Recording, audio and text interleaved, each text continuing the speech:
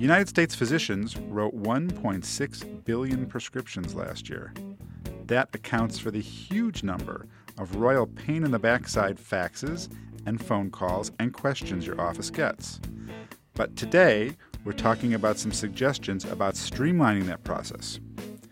You are listening to Reach MD XM233, the channel for medical professionals. Welcome to the Clinicians Roundtable.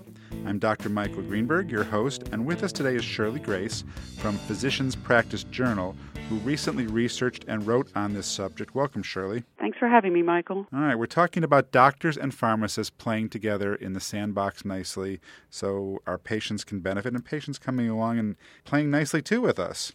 Okay? Let's talk a little bit, please, if you would, about e-prescribing. I don't electronically prescribe.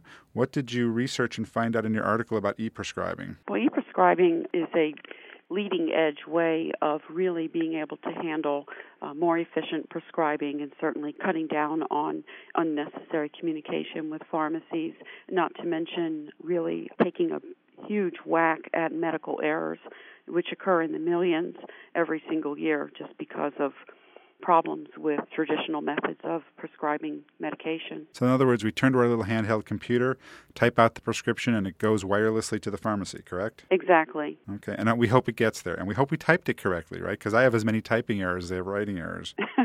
Well, with e-prescribing software, it does have a lot of fail-safes built into it to check against what you're prescribing and the dosage, and hopefully if you have electronic medical records built in there too, that it will be able to judge what you're prescribing against what a patient is already taking to look for drug interactions and things like that. So yeah, I don't think you have to really worry about whether or not there's a U in Coumadin. You have a chart here, current issues and recommendations from the eHealth Initiative, a nonprofit organization. Can we go over some of these? Sure. There's a list of 12 things here. All right. The first is that medical errors and adverse drug events are common, serious, and preventable. Correct. We all agree with that. Absolutely. All right. Now, what about e-prescribing improving safety?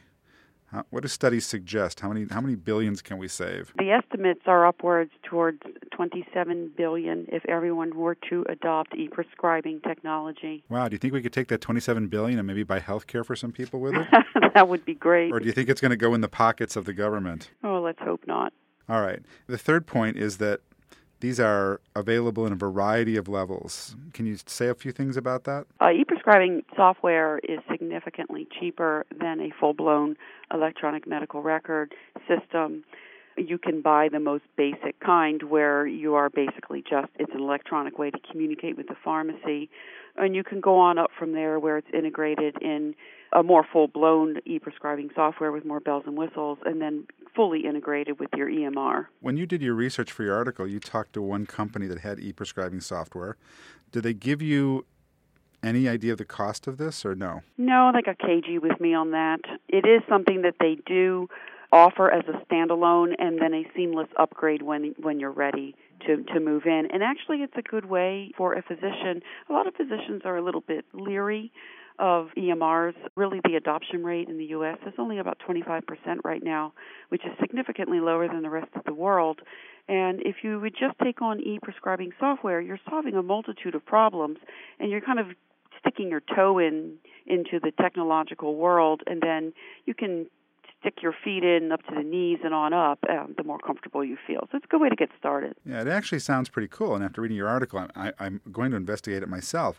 Point number 4 says, yes, surveys estimate only 5 to 18% of providers use e-prescribing. Why? Startup costs or? Yeah, there are a number of reasons. Startup costs is one. Lack of reimbursement. The insurance company always seems to come into play. The fear that you won't be as efficient. You could just whip off a handwritten thing so much faster. Why would you want to take time to type it out? And that is a real concern. Usually those things are temporary, though, and once you get used to your own system, you go right back up in terms of speed. And what you find out, too, is that because you have a more accurate prescriptions that are going out, you're saving time on the other end by not having to put out fires. You're doing fire prevention, actually, and that ends up being quicker. Right, because point number 8 that you have written here is that communication's faster, correct? More efficient? Right. and reliable. It seems pretty cool. Now, point number 9, can you go over this? Software should inform but not mandate a clinician or patient's choice of medication. Does this software ever do that? Tell you to do stuff? No, well, there's no regulation that would be able to have a software put into place, a demand that you give this or that. Insurance companies demand that you give this or that as far as their formularies go.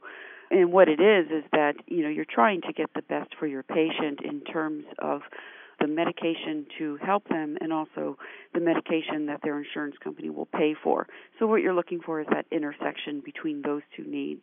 When you did the research for your article, you talked about Sage Software. Had you researched more than one company? No, I talked to a number of companies actually, and what I put in my article certainly was the composite of all of the information that I gathered. If you've just joined us, you're listening to the Clinicians Roundtable on ReachMD XM233, the channel for medical professionals. I'm Dr. Michael Greenberg, and I'm speaking with Shirley Grace from Physicians Practice Journal, and we're talking about ways to help in the communication jungle between doctors and pharmacists. You give the really good idea in your article that if a prescription is majorly complicated, it might be best to call the pharmacist directly and discuss that prescription with them. Can we talk about this for a second? When else do you think you should call, and can you discuss the idea of making friends with a few local pharmacists? Anytime a prescription is complicated, extremely unusual, or if it's a controlled substance and you're just a little bit worried about it being the right dosage, Schedule II controlled substances are something that you don't want to mess around with too much. The government really has its eyeball on that particular list lately. And so you want to make sure that the prescription is exactly what you mean it to be and that you're giving it for a good reason. However, of course, with Schedule II substances, you will have to give a written prescription to the patient because they can't pick up their prescription without it. But you can call it in first. Now, you talk about making friends with a few local pharmacists as a way of decreasing irritating communications. Do you think you should go out and meet the pharmacists or call them, or how do you suggest we do this? Well, I think, either or both would be fine. It would really depend on your own situation. In a small town, you're going to tend to know everybody anyway. Big city, you might want to sort of map out a radius or look at the demographics of your patients and where the pharmacies are. And I think, either way, as long as you make contact and introduce yourself, there's nothing like face-to-face.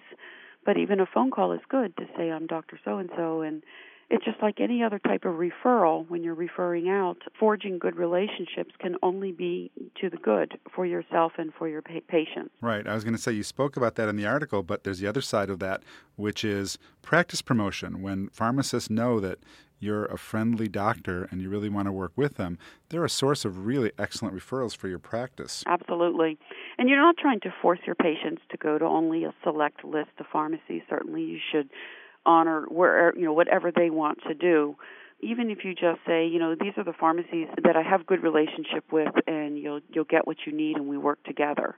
It's not a requirement, it's just a suggestion. There's a fine line there. As a dermatologist, we do a lot of compounding, and there's a select number of pharmacies in the neighborhood that will compound very easily, more cheaply, and same day for patients. And I have no problem with giving patients the names of those pharmacies and telling them to go there, but where they go is their choice, of course. Right. One of the issues that comes up, and you commented a little bit of this in your article, is the balance between the number of refills given and the number of times a patient sees a physician as a way of controlling certain amounts of medication.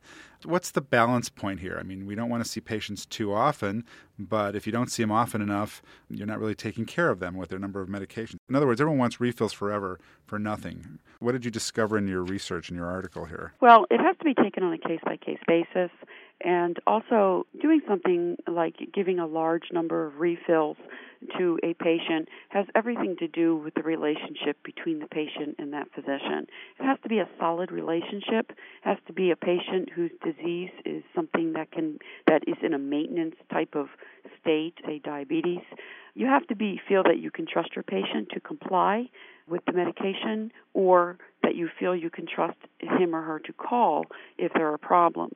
Some patients just stop taking their medication, and then you say you won't see them for 3 months. That's not good. So it really only works for these conditions. Right. I think that there's a balance between compliance and between seeing your patients ethically.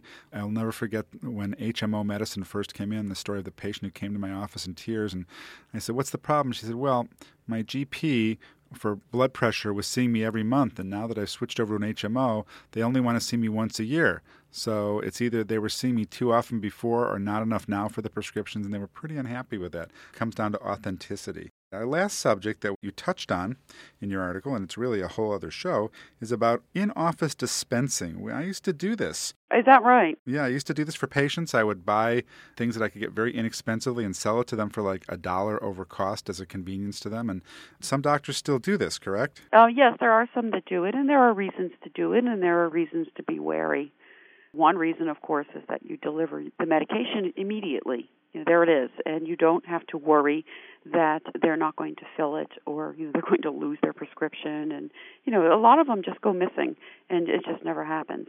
So that's a good reason to do it, and fewer errors from passing off a prescription order, a drug order, to someone else. Every time you pass something off to someone else, there's the risk for error. So those are reasons to do it. There are concerns, though. It can be higher cost than just going to a pharmacy and following your prescription plan copay, and there's possible liability if there are errors or the medication dosage isn't right or whatever. So there are concerns, and every physician who's thinking about doing it needs to thoroughly investigate whether or not it's right for their practice.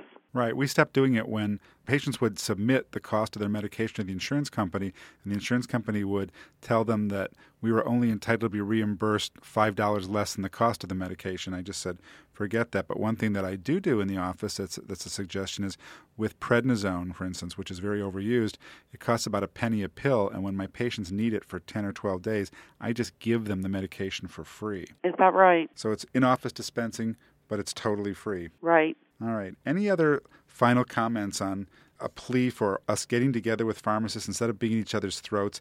It's much better for patients, isn't it? Absolutely. It's better for everyone, for patient care and for building and growing your practice, building and growing your business. Anything that a physician, pharmacist can do to lessen this problem is good. My father is a retired radar engineer, and he says that every time you have a connecting point, that's an opportunity for failure. So if you can tighten up these connectors by good communication, then you're going to ease your own stress, and you're going to be able to deliver higher quality patient care, and that's what it's all about. That is what it's all about, higher quality patient care for all of us and less stress. Shirley, thanks for being our guest today. I'm Dr. Michael Greenberg, and you've been listening to the Clinicians Roundtable on ReachMD XM233, the channel for medical professionals. The hosts, producers, and staff at ReachMD XM are here for you, the physicians who care for your patients. We value your questions and welcome suggestions for future shows. Tell us what you want and what you need. Send your email to xm@reachmd.com, and we truly thank you for listening.